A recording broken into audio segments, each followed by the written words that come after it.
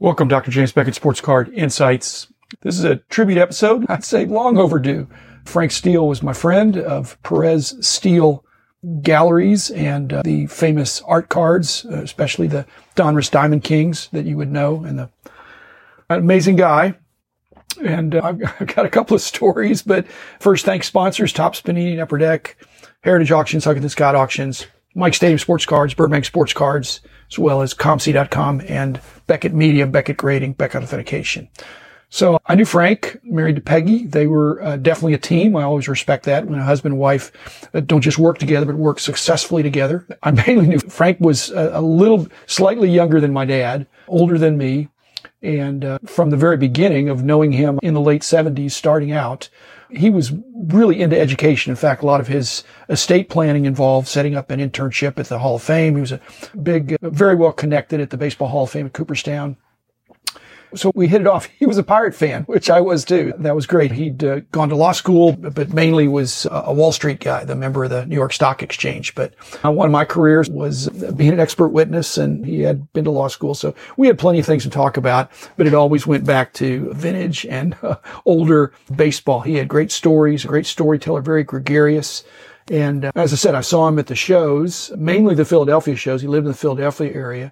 And he'd always ask me, hey, come on over and have dinner one of these times. And I never did until the fall of 1992.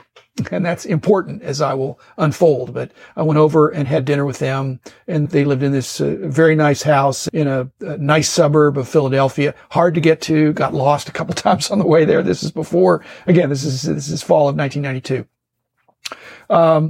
By that time, he was well established. When I first knew him and saw him at shows, it would have been the late 70s, early 80s. And this about when he connected with Dick Perez was the artist, and Frank Steele and Peggy were the business partners. And all along, there was always a Hall of Fame connection. Even when they were doing the Diamond Kings, I think maybe even Dick Perez's first love, but certainly Frank Steele's first love was older baseball. He really was not as much of a card guy. I think we got along because I love baseball, and he knew that I wasn't just a card guy. I was mainly a card guy, but some of the books that we did were memorabilia. They didn't sell as well as cards. Cards were pretty easy to get your hand on, but again, Frank did cards, but his main thing he wanted to show me the lesson I know from this and from others is that he picked a lane. He had a lot of great cards, but what he said, and I can't deny, was the best collection of baseball sheet music that existed. And so he really went aggressively after that. And he was wealthy enough to buy what he wanted, and the prices weren't as high in those days. But he had a lot of, he just seemed like always in a gregarious, good mood. And then again, I think the last few times I saw him, he was starting to get in bad health. He died of pulmonary fibrosis in 2000. So again, when I do that math, I find out that he was, what would that be? 72? That's hitting pretty close to home. So anyway, I've been gone 20 years. But the Perez Steele cards, the celebration, the masterworks, the great moments, the Hall of Fame set, all those are terrific. They're watercolors.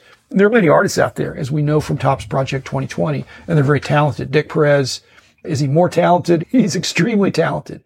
But the way an artist can bust out sometimes if they are properly, aggressively, but not over-marketed.